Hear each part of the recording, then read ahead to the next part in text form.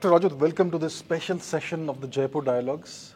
I just came to know that you have written this new book, which is a refutation of the Aryan race conjecture. I hope it's visible on the screen, yes. So I know that you are a renowned scholar in a variety of fields. You've done a lot of research in a variety of fields, as we all know. I wasn't aware that you were working on this particular topic. So could you please tell us a little bit about that?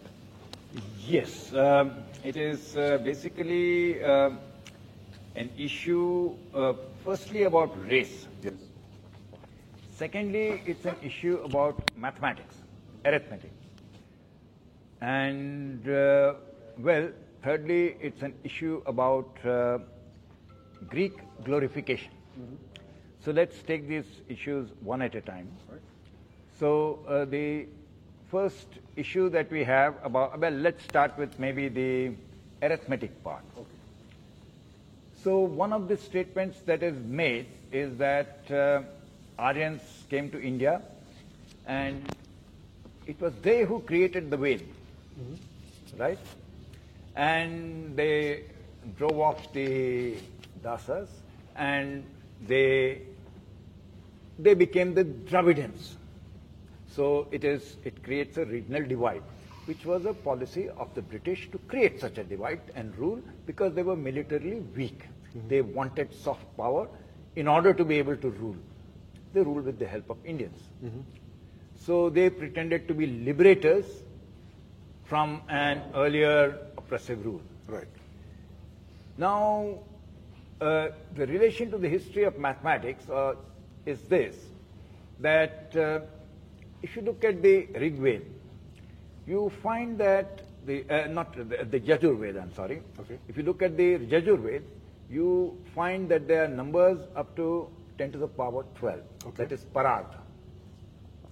And if you look at this question that I asked yesterday, the question which was asked to the Buddha, mm-hmm. Can you name the numbers after 100 crores? Okay. And he goes to something like 10 to the power 80. 10 to the power 53 is the Talakshan, and it goes on like that. Mm-hmm. Now that's a very huge number. Yes. And now remember, we are talking about who wrote the Veda. So in contrast, see, what is the Aryan race conjecture? That your three languages, well, four languages actually, you have Greek, you have Latin, you have Sanskrit, and in between you have Persian, Farsi, mm-hmm. or, well, Avestan, if you like. Okay. So they are similar. There are word similarities, there are grammatical similarities, and the question is, how did these similarities form? Yes.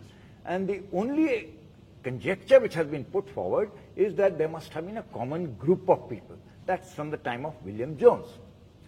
Now, the similarity was observed long before William Jones, but William Jones was most apparently troubled by it and wanted to do something about it. Now, the question is, supposing there were really a common origin, why should only the language be similar? Because there are other requirements of a culture, like you have everyday commerce, so you have to have a similar arithmetic. If I want to carry out everyday commerce, I should be able to engage in the calculations that are involved. Indeed. Then there is a calendar, which is part of a culture. And that's a more basic part of the culture. For example, you take India. India has so many different languages, but the calendar, and there are variations, regional variations, minor variations. But the South celebrates Diwali on more or less the same day in which the North celebrates Diwali. You don't have an Aryan, Dravidian, or any kind of divide in the calendar. You have different languages. And the same thing is true in Europe, that you have one calendar and you have so many different languages. It's the French and the British may have been warring for 1,000 years, yes. but they follow the same calendar, yes. right? And Christmas or Easter or whatever festival you have. So those are basic requirements. And therefore, had there been a common origin, then you should have a similar arithmetic, yes. and you should have a similar calendar, which is not true. So if you look at arithmetic, the Roman arithmetic or the Greek arithmetic, the biggest number is the myriad, yes. which is 10,000. And now, had there been any Aryans, then how is it? What happened to them after they entered India? How did they suddenly go into 10 to the power 80, which is far beyond millions, trillions, and everything? Yes, indeed. And how come, I mean, was it that they suddenly became very intelligent when they came to India? We are really talking about culture. We are not talking about genetics. Yes. Or was it that they became very stupid when they went to Europe and they forgot everything? So there is a serious issue which has not been addressed because people say it's the domain of the linguist. Why should it be the domain of the linguist? I mean, the linguist should be able to answer questions about mathematics. If they don't know mathematics, that's too bad. Because linguistic theory is based on a lot of speculations. And those speculations are based on authority. So how many languages can a person know? There's so many languages in India. Now you may know 4 languages, 5 languages. That's about, normal person will not know more than that. Yes. How can, then you have to really be a specialist. You have to spend a lot of time in order to be able to talk about these linguistic similarities, right? So it becomes a matter of authority. Right. It's controlled by authority. The speculations controlled by authority. Whereas if you are talking about arithmetic, now there is no authority here. If you are talking about the calendar, it's non-textual evidence. It's not about the text. It's not about. It's completely, solid evidence. Calendar we are using today. You can't say this was not the calendar. It was the calendar. It is still the calendar. Yes. The Gregorian calendar with some minor changes. With the change of the length of the year in 1582 and so on. But we are still using that calendar. All the rest of the defects persist. So that non-textual evidence is extremely important, which has never been taken into account by any of these people. So that's the idea, that if you are talking of a common race, if you are talking of a common group or a common genetic group, then how can it be that they have such completely radically different arithmetics? One can't count beyond 10,000 and one goes so large. And now this is a difference of how long? See, we are talking about Yajurved, then we are talking about Buddha, and we are coming to the Europe. In Europe, their arithmetic was corrected when they started importing Indian arithmetic. Gerbert started it in the 10th century. He imported it from Cordoba. And then he couldn't understand it. So it's not only that they could not invent it, they lacked the creativity. They could not invent a proper, efficient arithmetic system. But even when it was imported, they could not understand it. Right. Now, he was not the only person. Next chap to do it was Fibonacci. So Fibonacci looks at it. Now, he understood, unlike Gerbert, that Indian arithmetic is efficient. And that efficiency of the arithmetic gives a comparative advantage in commerce, because he was trading with the Arabs in Africa. But Gerbert understood place value, and Fibonacci understood arithmetic, but Florentines did not understand place value. So 0 is part of place value. Right. In Roman arithmetic, your numerals are additive. So if I write x, I, then it is 10 plus 1. So if I write 1, 2, 0, it is not 1 plus 2 plus 0. You're not summing up the digits. Yes. So they had a problem. What is this 0, which has no value in itself, adds any amount of value to the preceding number. And therefore Florence passed a law against 0. Yeah, so which was really ridiculous. And we still follow that anything, any contract that is written in those what they called Arabic numerals must be written also in words. When you write a check, you write in words. Unless you are doing a digital transaction, then now you only do numbers, not words. Yes. So the point is, they did not know it. They could not, they could not create it. And even after it was imported, they could not understand it. And now it's not just 0. 0 we talk about, but 0 is associated with negative numbers. Fibonacci did not understand negative numbers because their system was based on the abacus.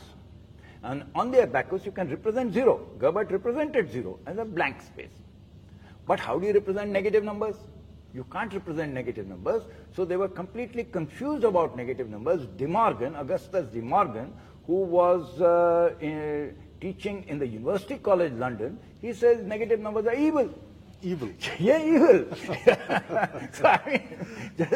So just imagine that. And he repeatedly emphasizes in his textbook on arithmetic and on algebra, you can only subtract a smaller number from a larger number. Never a larger number from a smaller number.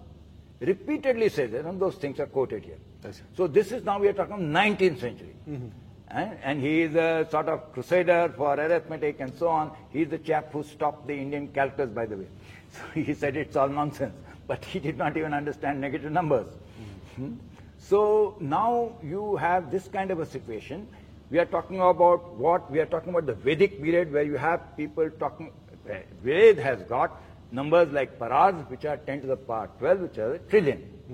And you are talking about versus myriad, and you are talking about a gap of how many thousands of years. Doesn't matter when you date the Ved. Yes. We are talking about the 19th century. They did not understand this arithmetic till then. Right. So how can you say it was a common group which created it?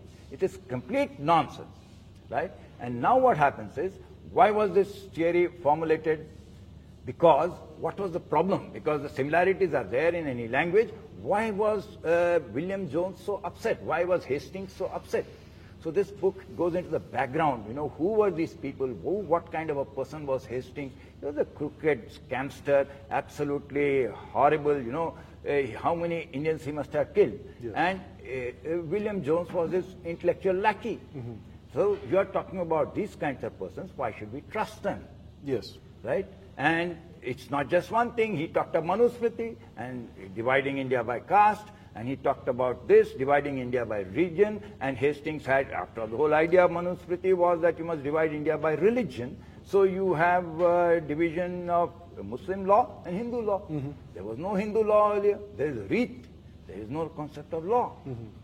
So this was the state of affairs, that they wanted to divide and rule. So divide, it's a very diverse culture, and so you can find many fault lines. So fault line along religion, fault line along caste, so Brahmin versus Shudra, fault line was north versus south, and then you build on those fantasies. All right, now this was one objective, but why were they upset by the similarity? Because they had glorified the Greeks during the Crusades. Right? This is all complete, because during the Crusades, all knowledge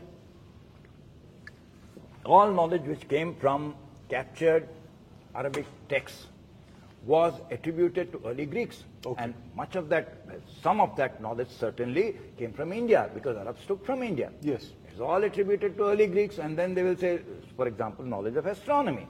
They'll attribute it to Ptolemy. And what you have is, you have an Arab text which is translated into Byzantine Greek. And then you say it is Greek, it's early Greek, you confound it. So there are all these kinds of things. So there was glorification of the Greeks that is very central to European culture. Indeed it is. Right? It is very central to them. Yes. So when this idea comes up that, the Greeks may have just got it, Greek language itself may have derived from Sanskrit. It's a catastrophe. It is. Complete, so that they could not face. And they have all kinds of, wild imagination about that. Alexander conquered India. Now, where did he conquer India? Alexander retreated from the border because he faced one Indian king, Puru, and the elephants and so on, which came into the battle. The Greek soldiers were terrified of it, and they were told there are, 6,000 elephants further down. Yes. And this is all recorded in their own history. It's recorded by Plutarch. It is recorded by Aryan. He writes about Alexander, Anabasis Alexandria, and so on. They record this has happened. Yes. And that, therefore, they mutinied, and they refused to go further. And Alexander saw it as a loss. And therefore, he had his general Nearchus to find the sea route to India, because you have to transport an army. You can't transport it easily across desert and mountains. And so he wanted to heavy goods are always transported by sea. So he wanted to have it sent across the sea, so he wanted to find this out. So he wanted to return, because he is an admission of defeat. Yes.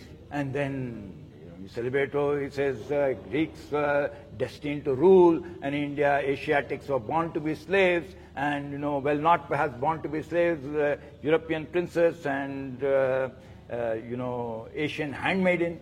Now what was the state of the British before?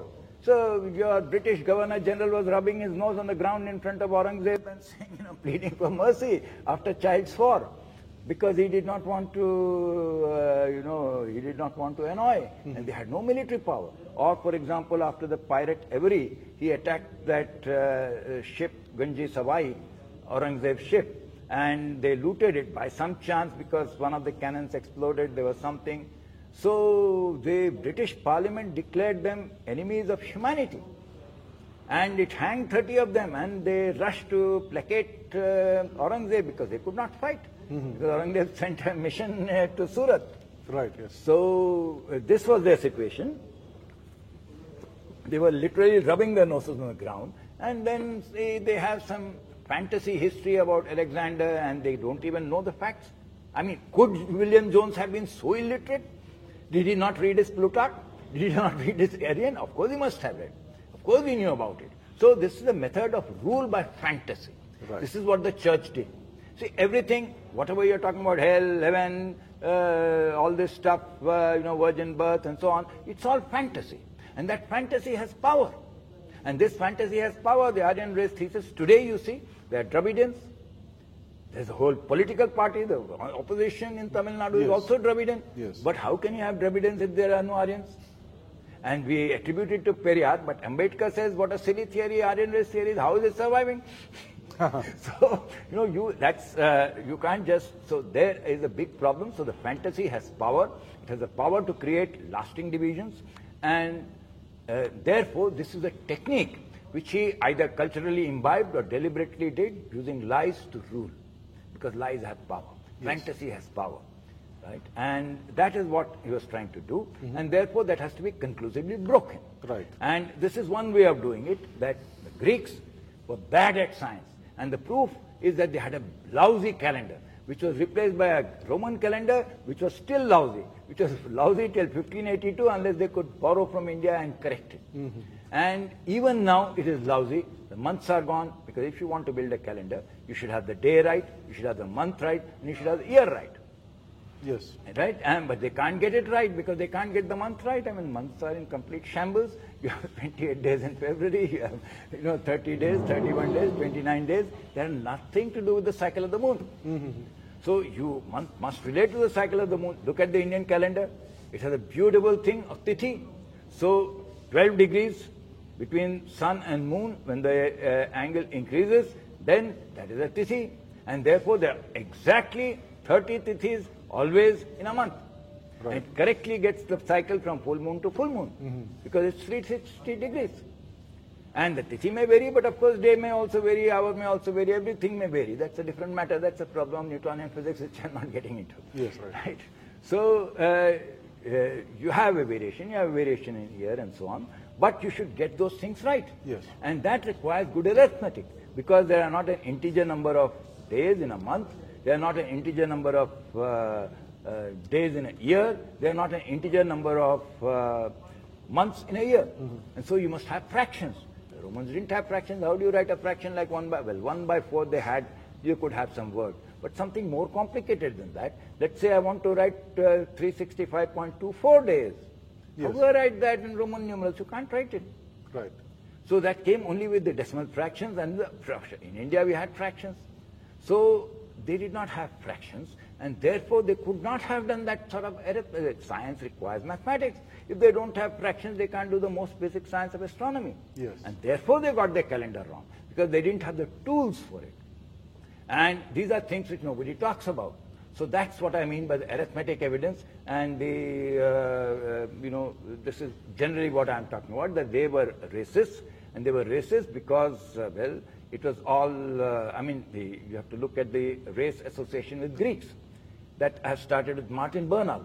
So if you see the whole idea that the Aryan race, we don't think, when you talk of Aryan race, we don't think of Africa. But if you think of Africa, Martin Bernal's point in his Black Athena was that racist historians systematically appropriated Egyptian work to Greeks, because Greeks ruled over Egypt, so there were so many translations in Ptolemaic times, and there would have been translations into Greek. Yes. There were translations from Persian, that is recorded in the Persian scriptures, Zoroastrian scriptures. So you have all that record available, that they translated and destroyed the Zoroastrian texts and so on. So those translations took place, but they appropriated it all to Greeks because they said that Egyptians are black and white Greeks have to do it. And that is why my article in South Africa, was censored. And I said that Euclid was a black woman. And they could not tolerate it, because that's the point. That's the point I'm making, that they have built up this fantasy to such an extent, they cannot tolerate a counter opinion. Right. And it was censored even in India. Censored in South Africa, censored throughout the world, censored in India. So they built up, using the Aryan model, they appropriated everything to the Greeks, to the Aryans, because they said only Aryans could do it, blacks could not do it. Right? And strangely enough, there are liberal historians today, the Romila Thapar, your Witzel, and so on, who are celebrating this theory. Yes. Why are they racist? Why are they not looking at because the Aryan race thesis was first formulated by Gobineau in defense of slavery. And they hide it. They say Max Muller did it. Max Muller denied it so vehemently.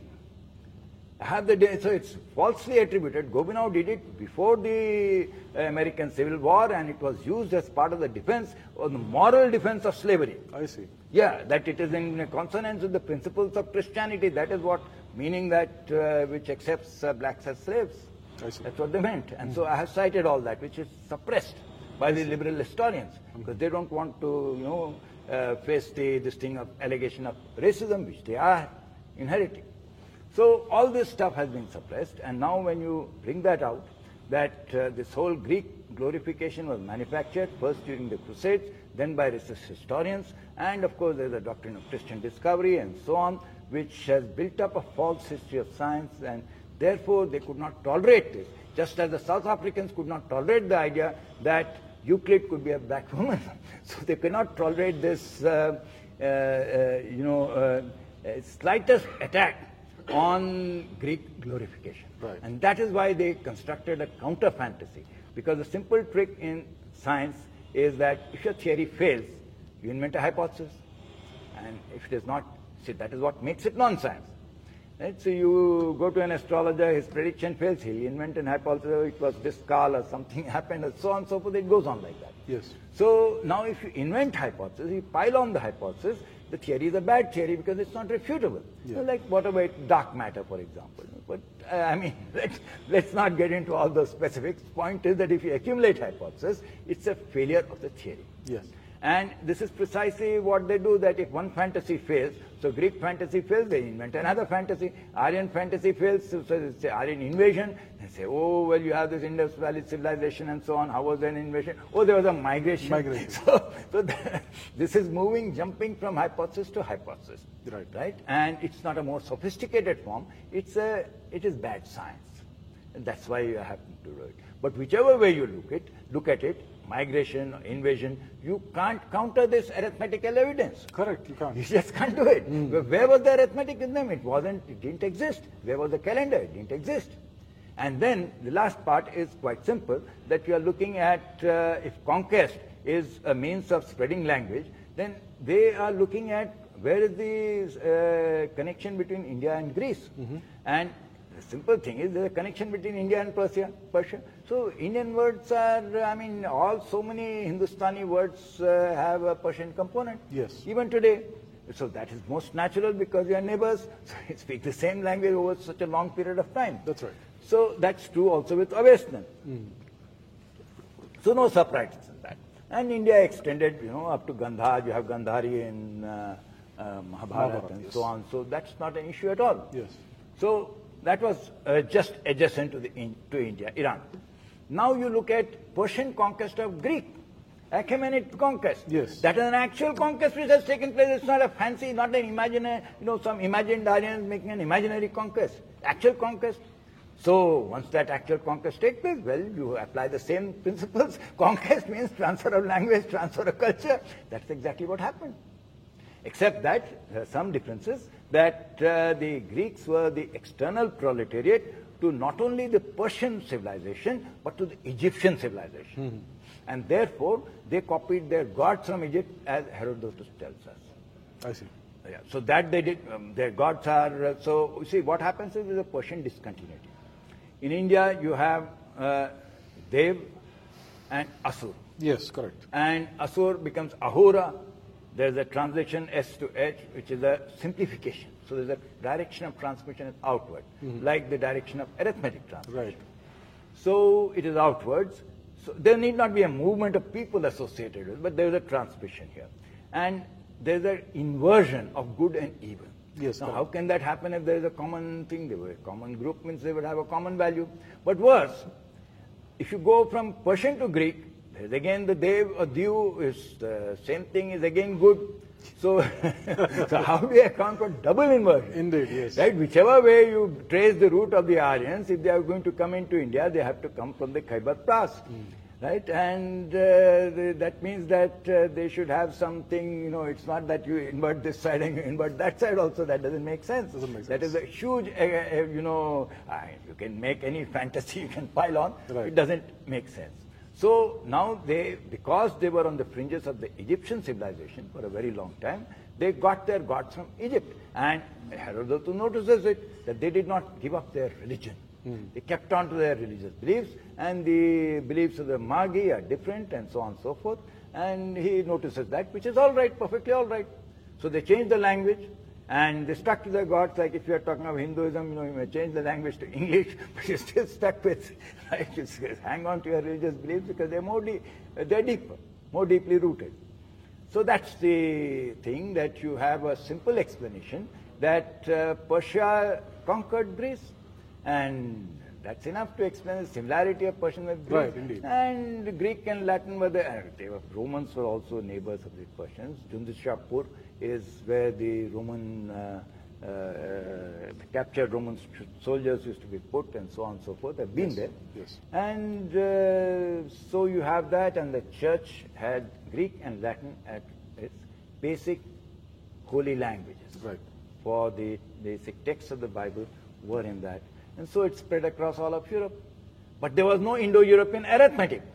Correct, yes. So There was no Indo-European arithmetic. Yeah, that's the... So that point has to be emphasized. Right. And I thought that point should come out. And this other point, that there is an alternative explanation, which is simplicity itself. They're just neighbors, so they have the same language. That's all. What's great about it? And you take away the Greek glorification and everything collapses. Right.